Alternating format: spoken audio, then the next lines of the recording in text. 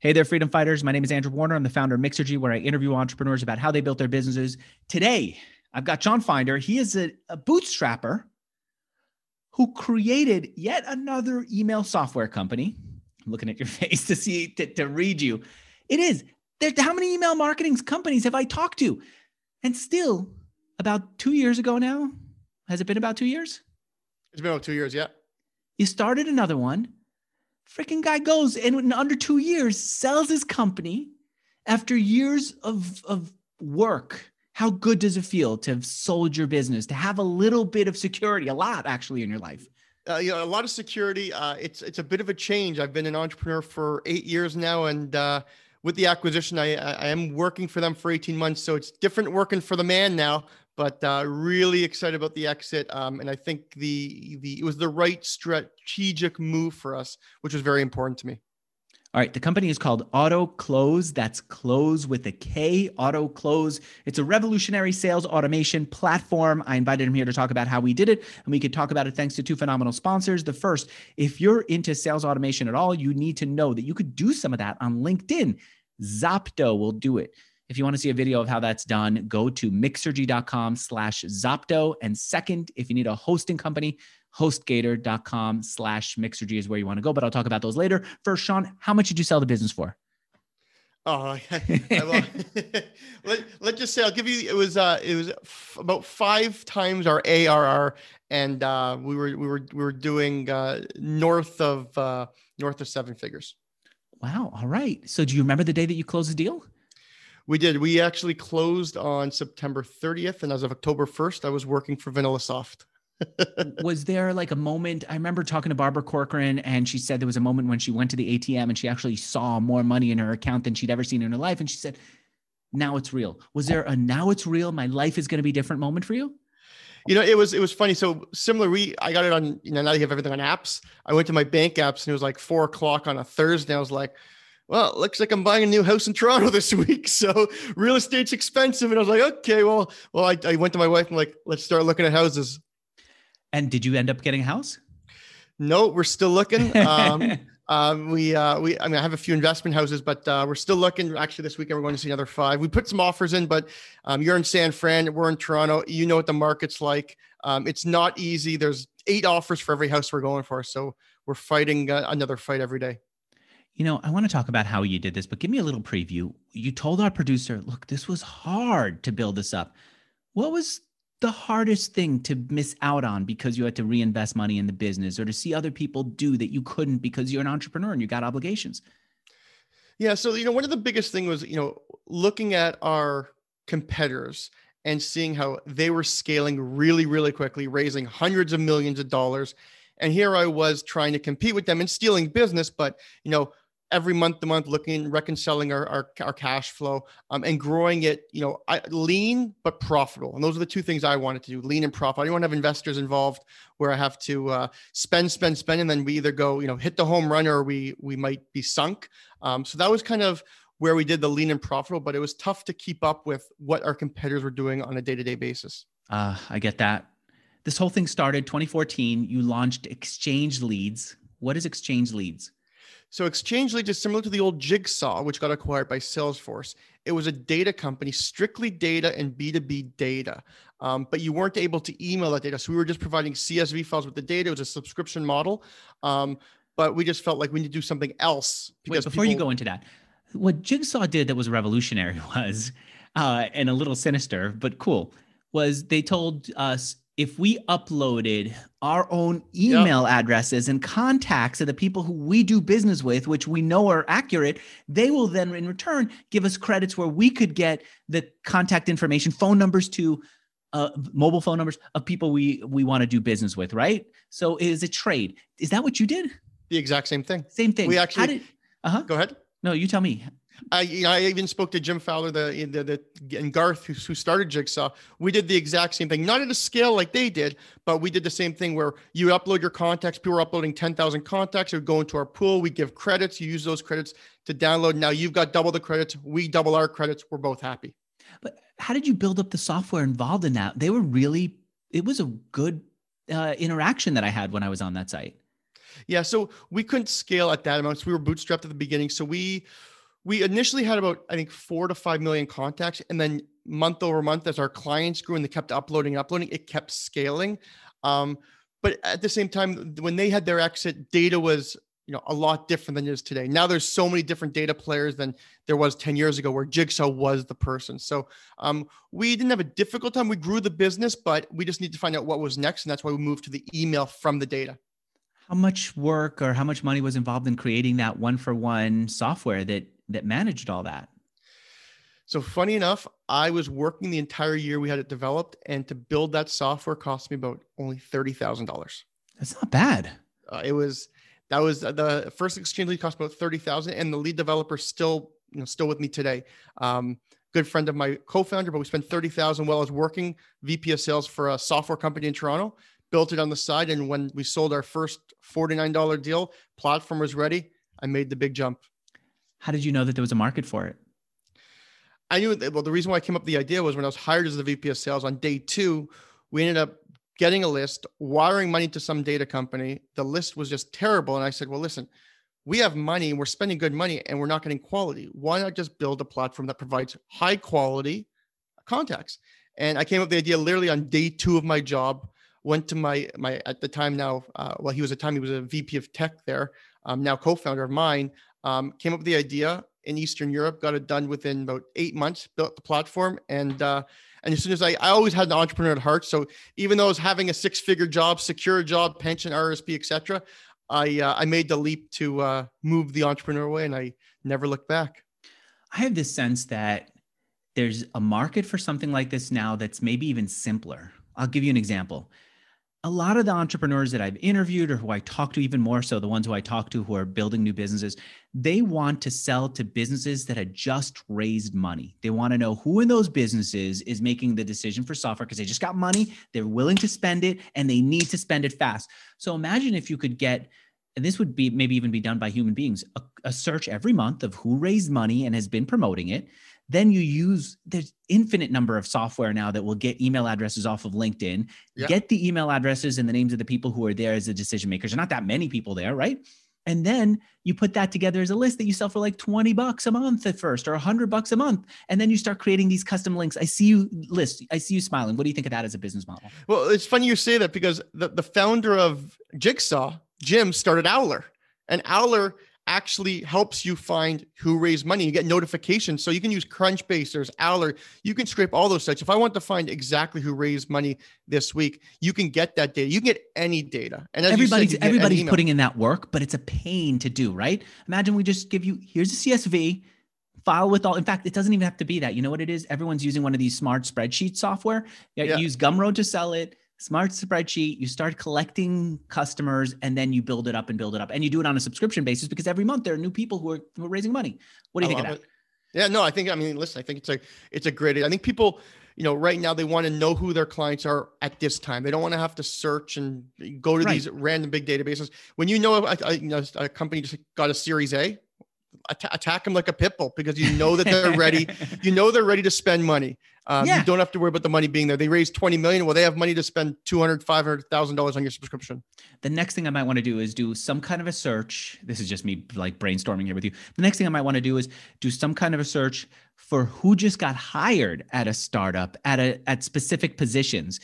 One of my past guests created, I think it's called Entelo. It started out as software that would tell companies when employees were ready to find a new job, because they were cleaning up their LinkedIn profile, which meant that they were trying to go out and get a job. And that's when you should be trying to hit them up, right? So you could tell when somebody made a move even faster. Like if there's a new VP of sales at a company, they're willing to think about new software. They're willing to think about new hires. That's when you sell those lists, the list of people who've just transitioned to a new company with their all right. Buyer intent lists. There you go. I had the sense that you told our producer that you're not entrepreneurial because you are like a semi-professional tennis player, and because I guess it took you a while to start your first big business. But what's this thing that you had in university where you were doing some kind of distributing packaging to companies in Canada? What's that business? Yes, still do it today. So I started this at a very young age. I I had a few cosmetic companies here in Canada that were looking for packaging. And at the time, I was working for a packaging company here in Toronto, but we were only dealing with companies that were MOQs, minimum order quantities of 10,000 cartons, for example. And they would come and say, well, I only need 1,000 starting out. And I'm like, you know what? I'm going to get them done in Asia, bring them here and sell them. So funny enough, I started about 12 years ago, and those same companies today 12 years ago that were buying 1,000 cartons, today are buying 100,000 cartons. So it's still a side business I've had today. I've done it for 12 years. I basically have the boxes delivered to my house. I rent the truck, bring it to the manufacturer. I'm the middleman. And I don't know if you know, but obviously buying stuff in Asia and bringing it here can be a very fruitful business because there are a lot of you're just nice buying margins. Boxes and then taking it to manufacturers in Canada?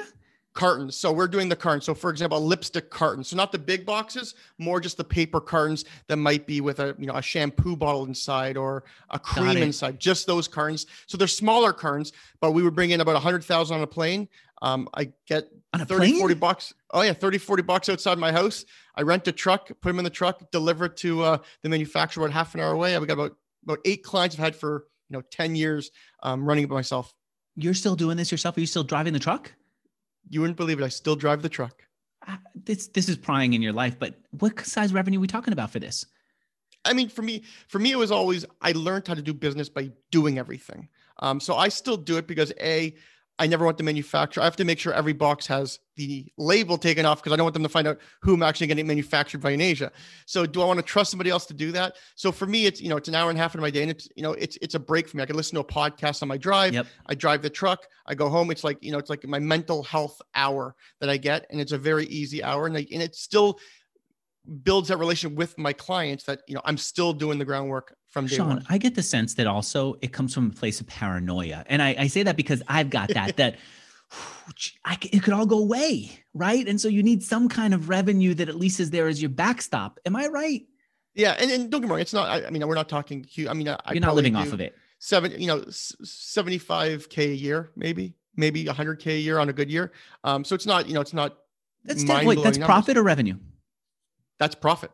So that means, worst case, whole software goes to pot. People don't like it because you did something online. You're delivering boxes. You could get by in Toronto. Well, it's tough in Toronto, but you could get by for 75 to 100 a year, right? Yeah. And to be honest, it's only about 4 hours a year of my life. I do 4 deliveries a year. That's it. Why didn't you want to expand that? That seems like a pretty decent business. You know what? I tried, but it was early on. And when I was doing it, I didn't have, obviously the wealth I have now or the time I now. I had to find a real job that would pay the bills and pay the rent here in Toronto. Yep. That when I initially started, didn't. But, now that the companies have grown over 10 years, just like any company, those companies are now doing millions and millions of dollars when before they were just starting out.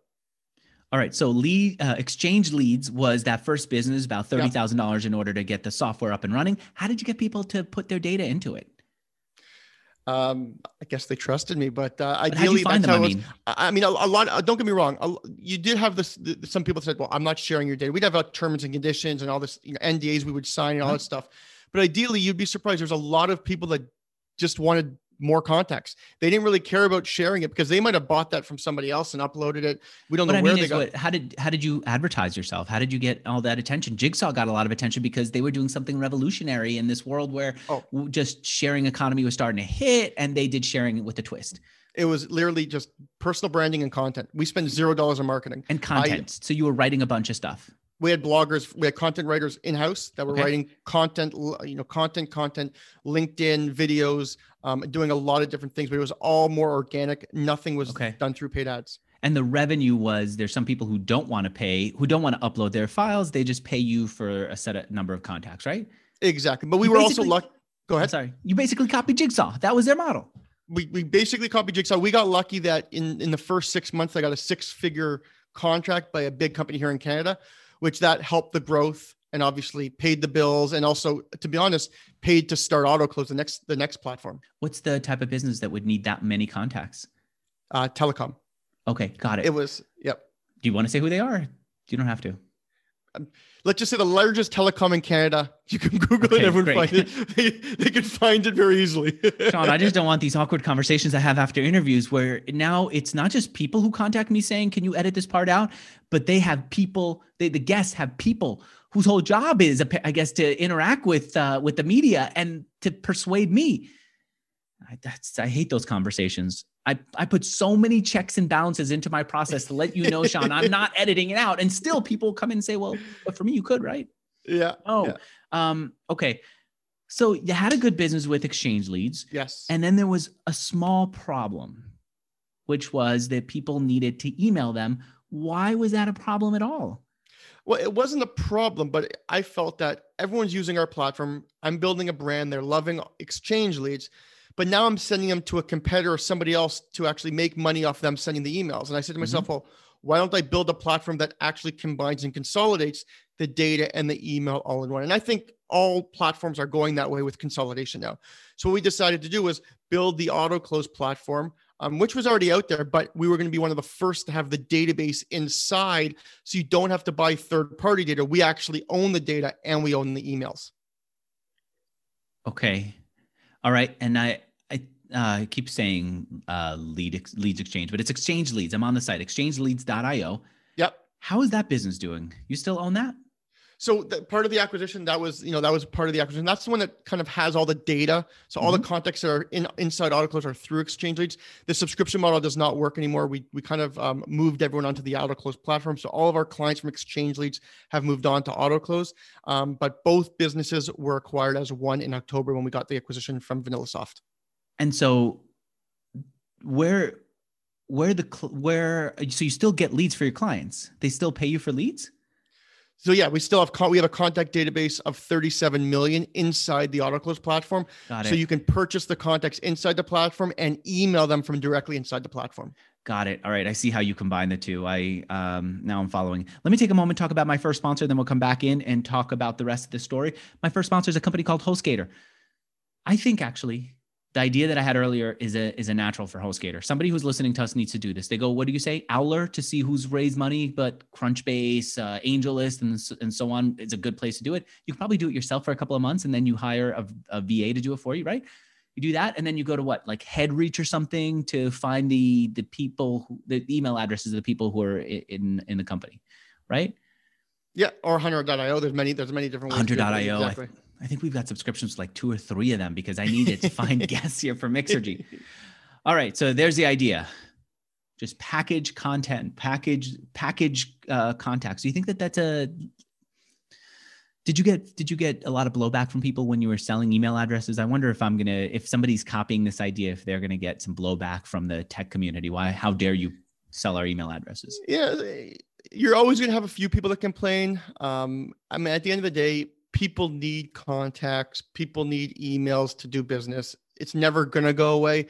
So you're always going to have, just like any business, you can have some of your sour clients. You're going to have some of your clients that love you. But as I said, data is a huge part of everything. Every single company, every app you use is using data.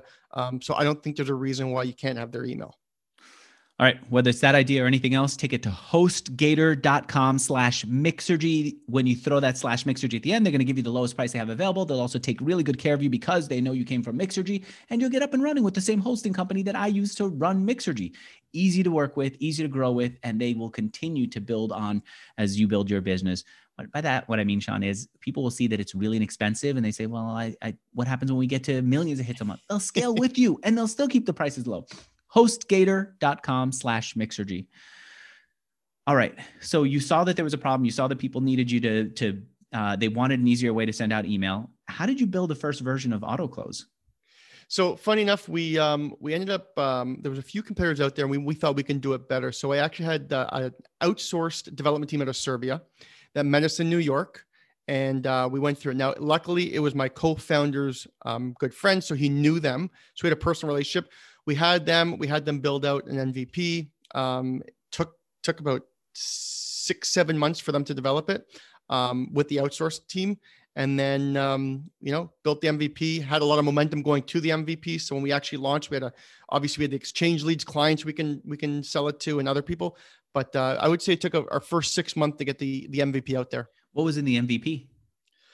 It was just your basic email automation. So it was basically, there was no video emails. There was no, team tabs. It was all, if you want to go in and send automated emails, basic. It was very basic and no additional features, no reporting, no analytics, no A/B testing, none of the features that people are looking for nowadays. And the reason that your customers were willing to do it is because you were skipping a step for them. And that's the one advantage that you had over your competitors in the email software space, right? Yeah. So it was instead of people going to buy an email platform, then going to buy a database, we basically put it all in one. It's all in one house. We can combine the prices and build a model or subscription around it. So they liked how it was all under one umbrella, everything inside the AutoClose platform. But they would have already had that, right? They had like a MailChimp or whatever to send out email. But the thing with those MailChimp is the biggest difference for us is we are personalized, meaning we still use MailChimp in-house as well, but that's more marketing, blasting your 10,000 subscribers, your 20,000 subscribers. With us, it's more personalized one-to-one emails where they're going directly from your server. So your delivery rate, open rate, reply rate is a lot higher.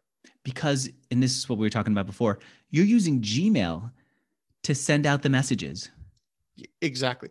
So we connect directly to your Gmail or Outlook, your GoDaddy account, and we email directly from your email. So if you go to your sent box from your Gmail, that email will be in there. Whereas if you're using a MailChimp, it won't be in there. What was the first version? A Chrome plugin? No, we haven't even built a Chrome plugin yet. First version was a desktop. It was not a Chrome plugin. Wish we did the Chrome plugin. It was actually part of the plan, but we wanted to get something out there right away. So it was all online. We even did a mobile, but it wasn't as good. It was a lot tougher with the emails on mobile. Why? What's the problem with mobile? Well, it wasn't really a problem. It was just, more people are going to be sending emails and trying to do A/B testing and all that kind of fun stuff. It's easier to do it on a computer. Whereas if you're trying to check everything on the app, it was too much to fit in one little screen. So we had a lot of difficulties early on with the mobile device. We made the mobile device, I think after 9 or 10 months of development, we finally got the mobile out there. But I still think right now, probably 90% of our clients aren't using the mobile. When you launched that first version, what was the first feedback that hit you in the face and made you think, this is painful? So you know what? It was, I have to give the developers a lot of credit. They did an amazing job. What we did early on, I did 4 months before the MVP was ready, was I built an email list. And what I did was I had people feel for the last 4 months, they were part of building it. So I would actually send them a questionnaire saying, hey, I'm thinking of doing this. What color do you like for our user interface? And I basically had them. So when we actually launched the business, I sent one mail out and said, and everyone that came to our webinar to see how the product looked, they already felt like they were POC committed. They felt like they were part of building it, which gave us a big, we had about, I think, 800 demos booked in the first 48 hours. I only had one salesperson and me, and that was the only people we had at that point. So it was a pretty big launch. And you wanted to do a demo because I wanted to get their feedback. It's easy for people to go do a 14-day trial and sign up or not show up, but I needed them to come in. And my whole thing was I would give them a lower price if they gave me 2 to 3 things that are wrong with the platform. So instead of asking for what do they like, I asked, what do you dislike? And I said, I'll give you a 20% discount if you tell me 2 things you dislike. And then what we did is we built a big spreadsheet of everything they disliked, and week over week, sprint over sprint, kept tackling those initiatives. And what it was you saying to them, the software's ready. If you want it, book a demo with me. You got 800 people who book demos on your calendar. You sat down on these Zoom sessions, and I'm assuming it was Zoom, right? Yeah, it was Zoom. Yeah. You watched them install. It was actually GoToMeeting back then, but then we moved to Zoom. And then you watch them install it on their computers, watch them connect to Gmail and send it out. Is that right? Oh no, we just showed them how the platform works. And then once they actually get the platform, we had recorded videos and onboarding videos. So it was just to show them how the tool actually worked. We didn't actually connect emails, but now we do have customer success team that actually white gloves that onboarding approach for people. What was the price for the first version? So you want to hear what I did, Andrew? I I heard this from the Drift CEO, David Cancel, at a conference. We spoke about it. I was like, should I give it for free? He's like, charge them whatever they want to pay, because you need them to have something incentivized to go in. So what I actually did was we would do the demo and I'd ask you, so Andrew, how much would you pay for the software? And you might say $10 a month. It's yours. You might say $1. And I actually said, it's yours. You might say $30. So whatever they said on the price, we just took it. I had some people on $1 subscription a month, $5. I didn't care. As long as I charged a minimum of $1. I was happy because I felt like they were involved with me with the process. I think if I were talking to you, I would up the number. I would say $50, $60, because it's awkward. It's the founder or frankly, anyone at the company. We Is had that what was some. happening? We had some. We had some at 50, 60, but early on with a lot of the people that were following us, they were very like solopreneurs and small businesses. So, we had people that would joke and say, well, I'll give you $5. Haha. And I'm like, you want it for $5? You can have it. It wasn't about the revenue for me there. It was more about, I want as much feedback to build the best engine. So what was the big feedback that you got? Early on was, it wasn't, the loading was very slow. We had some of the loading problems. Our user interface was just like my co-founder developer, like black and white. It wasn't like colorful enough. It wasn't lively enough. People wanted reporting. People thought the statistics, the analytics, we didn't provide the right analytics. So we weren't doing, your click rate, the open rate. People wanted A/B testing, wanted to test a text email versus a video email. So a lot of those stuff was part of it. They wanted A/B testing at that period, even early on. That's that important. We had some people that wanted to, like, they would come on the calls with me and pretend like they're the founder saying, why don't you have this, this, and this? I'm like, well, why don't I have 50 developers? So we had a bunch of people, some great early clients, but also some that were really, just complete headaches. We opened up a 14-day trial, and within an hour we'd have one person sign up, Andrew 1, Andrew 2 at Gmail, Andrew 3 at Gmail, and literally set up 100 to start stealing our data, because we had some flaws with the data as well at the beginning, where people actually could take the entire database because we were allowing them to see the data before they campaigned. So we had a lot of issues early on. Okay. You told our producer that it was originally you and an AE, an account executive, who were doing this, who were finding leads. Did you even need to find leads beyond the leads that you got already? Well, so we were closing at a very good rate. We were closing about 30, 40%. So once we exhausted those 800 in the first 6 months, I think those demos, we still to this day, I have not spent $1 on marketing. Even to this day, we never paid people. We did a bit of retargeting once, but you didn't really get an ROI on that. So we need to find more demos. We used stuff like LinkedIn. We used our own tool, and we kept growing it. But after we exhausted those 800, after 6 months, we needed a top of the pipeline, which is why I ended up hiring 3 SDRs out of Serbia to help us find each of us leads for that Sales month. Development rep. What were they doing? SDR. They use AutoClose and LinkedIn. That's it. We didn't put them on any calls, no cold calls. They were on LinkedIn doing LinkedIn automation stuff, reaching out. Well, LinkedIn automation, like you'd connect with somebody and then you'd reach out them with a, hey, are you currently using a sales engagement platform? Just start conversations and try and get them to commit to a demo with me or my other AE. All right, dude, this is so fitting in with my second sponsor. You said you never heard of Zopto. You need it. Let me tell you how this works. Basically, what you just mentioned, that's what Zopto will do. Now, you can do a search for people based on title on LinkedIn. Yep. You could do a search for them based on number of people at the company, based on all kinds of stuff. You could even into Zopto and LinkedIn, bring in people who use competing software. Like if they happen to maybe use Drift, maybe you realize people who use Drift are a good customer. You could bring in people who use Drift and then find the VP of sales at those companies. And then those are the ones who you target. You could even say anyone who's been on our site, I want to target them, the salespeople at those companies. So you do that, you get your list together. And now that's tough enough. Zopto will make it easier. The next step is contacting them. Like you said, you want to send a message that says, hey, Sean, I saw that you're using this. We thought you might want to understand about our software. Can I send you a demo? That is what the SDRs do. Zopto will do that on autopilot. Just send out messages for you, automatically fill in the blanks with their name, fill in the blanks with their company name, and so on. And then if somebody responds and says, actually, Andrew, we were thinking about it, boom, that goes directly to the person on the team who gets to respond, so that there's no human, there's human back and forth. There's no human in the first step, but as soon as somebody responds, you're there to close it up. That's how it works, Sean. What do you think? I think it's going. There's a lot of LinkedIn automation tools. I definitely have to check it out. We've used many of them. I know LinkedIn tries to not allow it, but I think there's so many platforms out there now that are using it, and obviously saves a lot of time and helps you build your network. If you're out there and you're listening to me and you want to see how this works, I've got a demo video that you can walk through and see exactly how this works. I've seen people love this so much that they use it for their business. I've seen others say, you know what, this is going to be my new consulting company. I'm going to get leads for other clients and charge them per lead. And all you need is Zopto, the software to do it. All right, here's the URL where you can go see the demo video right now for free. Of course, for free. Here it is. Mixergy.com/Zopto. That's MIXERGY.com/ZOPTO. All right. How did that work out for you, getting these leads with the SDRs?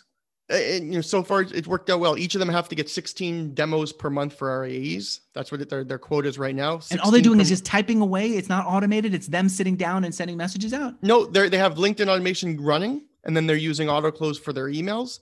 And then they're building those connections on LinkedIn. So they're getting involved in conversations. They're commenting on people's posts. They're reaching out, but each of them have a quota of 16. And then we give those to the AEs, and the AEs obviously try and close them. We close about, I'd say 70 to 75% of those. And that's what we grow our business. Dude, that's like a freaking army working. Where do I see it? Is there a video where I can go see that? Or you guys have a write-up about how you do this? We do. We actually have blogs, and funny enough, I am currently writing an entire book on everything from my zero to exit, all the mistakes we made, everything we did. So I'm probably over a year away, but we just started writing the book about 2 weeks ago. So we're going to be talking about everything, but our website has all the content from our SDRs, tons of content on how to use them, how to scale them, what KPIs you should be giving them, etc. Well, you know what? I did look at your content. I went to SEMrush to see where's this guy getting his audience. One thing stood out. Libsyn is sending you a bunch of traffic. What's going on? Is this like part of your podcast thing where you're doing podcasts as a way of growing traffic to your site? Why is Libsyn sending you so much traffic? You know what? I have a marketing. I haven't looked at that, but I do know that, for example, last year I was a guest on 77 podcasts last year.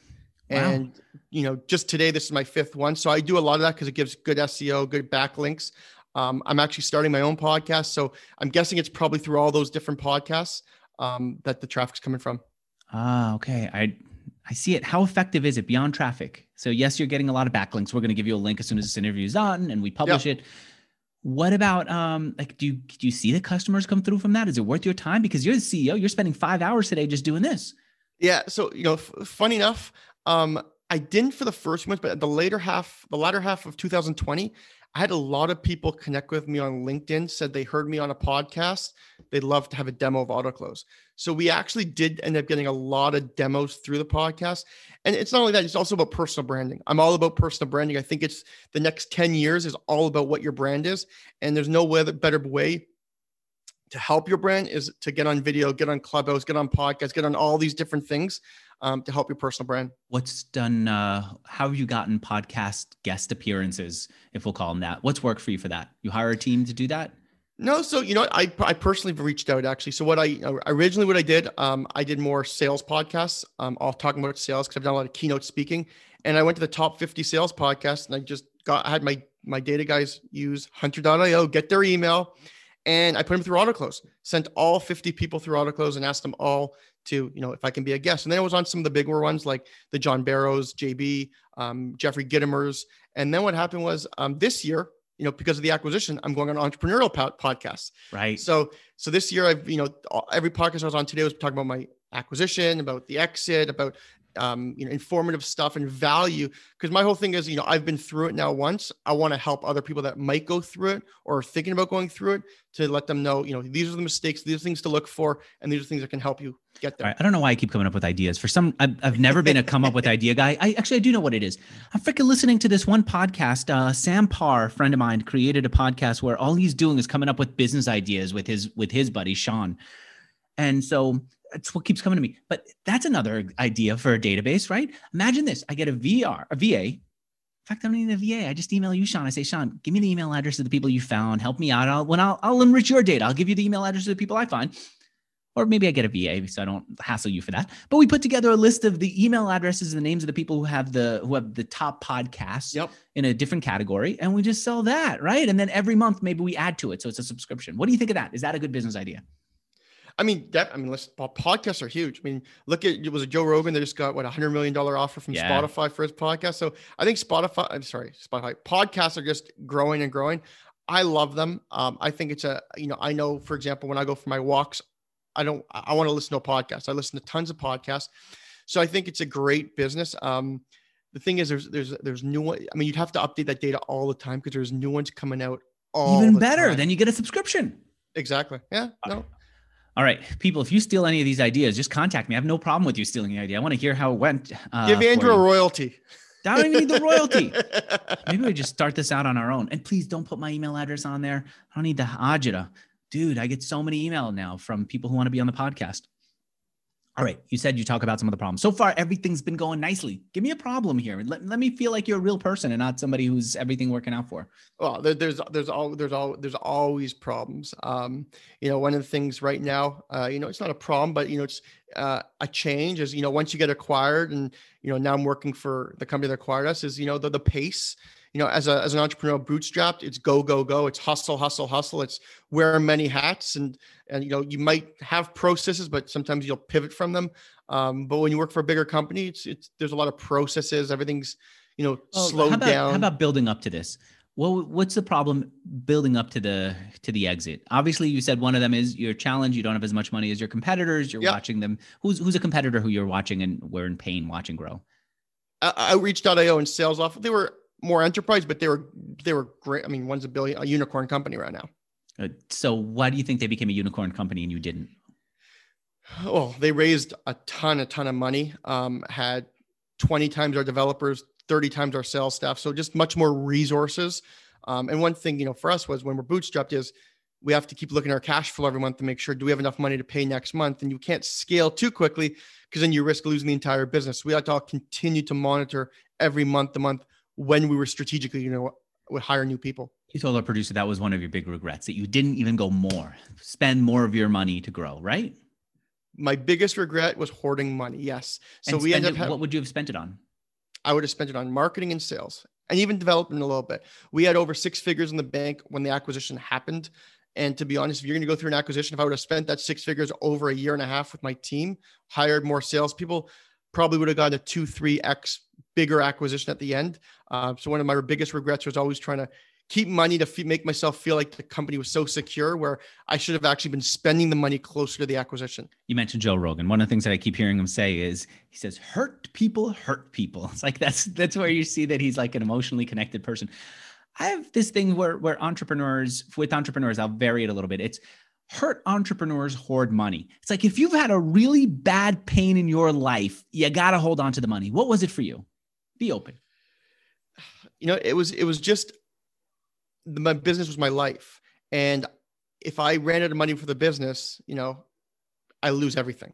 So my whole thing was keep the money, at least have 3-4 months of cash flow at all times and not spend it. Even though my partner was telling me spend. But it was just inside. I just felt guilty if I would spend it. And if for any reason, I would have to put my company and my team at jeopardy. I just wanted to make sure we always had enough cash flow in the bank. Why? Did you have like a problem growing up where your parents ran out of money? Did you have a previous business that we didn't talk about that ran out of money? Where did this come from? No, never had any money issues at all. Actually, it was just more that I guess, I am a risk taker, but when it comes to big things like that, I'm more risk averse, where I looked at the long term and not only the short term. But no, I never had a situation where I was when I needed it. But I don't actually, not looking back, I don't even know why I hoarded the money. I still regret it to this day. All right.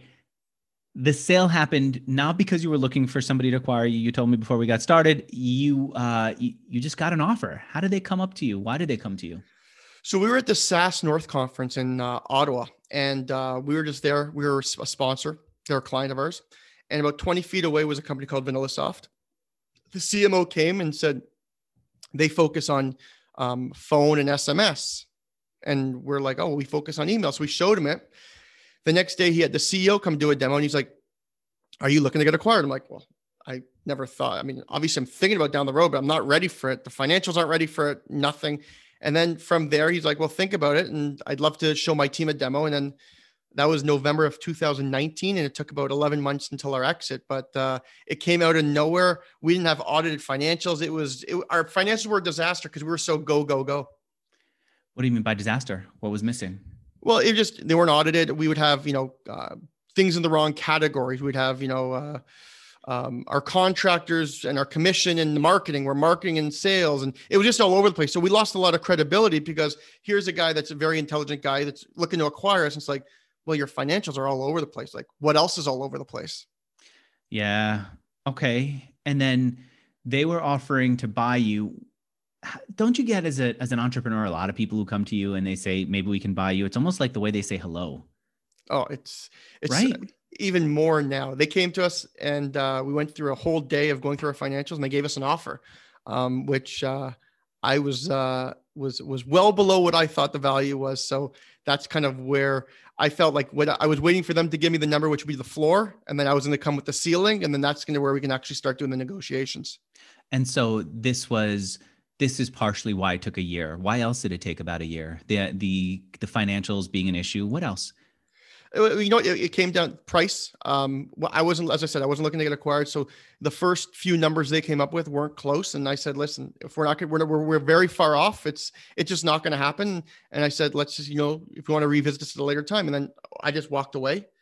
3 months later, they came back and we started negotiating again. So I always say when you are getting acquired, one thing for the listeners is, if you're not looking to get acquired and you do get acquired, you have so much leverage in the negotiation that you should use that to your advantage, because it's the people that are desperate to sell that end up getting hurt with the acquisition. Did you go to other companies and say, look, this company VanillaSoft wants to buy me. You should, what should I do? That's the line. What should I do? So that they say, well, maybe we should look at you. You know what? It's funny you say that they had me sign an NDA and gave me a letter of intent so quickly. I didn't even have the opportunity to. Wow. Another regret? No, I was happy with the outcome. I knew in my head what I was looking for, the number I had, and I showed why I think I deserved that number. And anything below that, I was ready to walk away from the beginning. I was not desperate to sell. All right. You told me before we got started, look, the one thing I'd like to do is tell people about some of the mistakes I made. So if they ever go through this, then they'll be better off if they go through an acquisition. What are the mistakes? So there's a few mistakes that, when going through an acquisition. First of all, it doesn't happen overnight. It takes some time. But one thing was the working capital. It's part of an acquisition. Working capital is your deferred revenue. It also includes, for example, vacation pay owed. So we end up negotiating that about a week or two before the exit. And I knew what working capital was from my M&A course I took during my MBA, but until you're actually really involved in it, you don't know what that number looks like. And for example, we were a SaaS platform that got paid up front. So we're a subscription platform that got paid up front, but we had to then provide a year of service. So if I'm getting paid today and I have to provide a year of service, I actually aren't seeing that money. They have to support the person that's acquiring you has to actually support that contract. So our deferred revenue was well into six figures. Close to even six figures. And that was something I never took into consideration off of the acquisition price. It comes off your acquisition price. So one thing was the working capital. The second thing I think I did was I'm working there for now 18 months. One thing I would have done was negotiated my contract, not 2 weeks before the acquisition, but earlier on. Because when you're so far down your legals and et cetera, again, negotiations all about who has more leverage, who's in control, who the ball's on whose side of the court. And we're a week before and I've already paid $40,000-$50,000 in legals. The ball's in their court. They can offer me whatever I want. I mean, it worked out well, but those were a few of the things. You would have negotiated for a better salary. Is that what we're talking about? More options? Well, yeah, I would have done more negotiation on my salary earlier on than later on, because when it was later on, I didn't have much, I have nothing to really negotiate when we're about to sign the contract for the acquisition. But now, did you take all of it in cash, or it seems like there's some contingency? No, it's just strictly cash equity. We didn't only cash equity. So I do have equity in the company.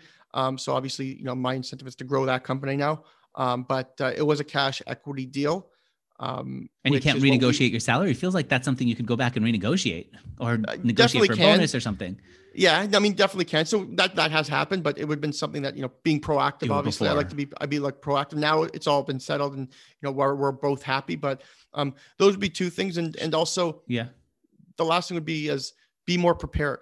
As I said, we didn't have our financials ready. We didn't have our share certificates printed up and incorporations and everything in a big folder. We had to look for everything.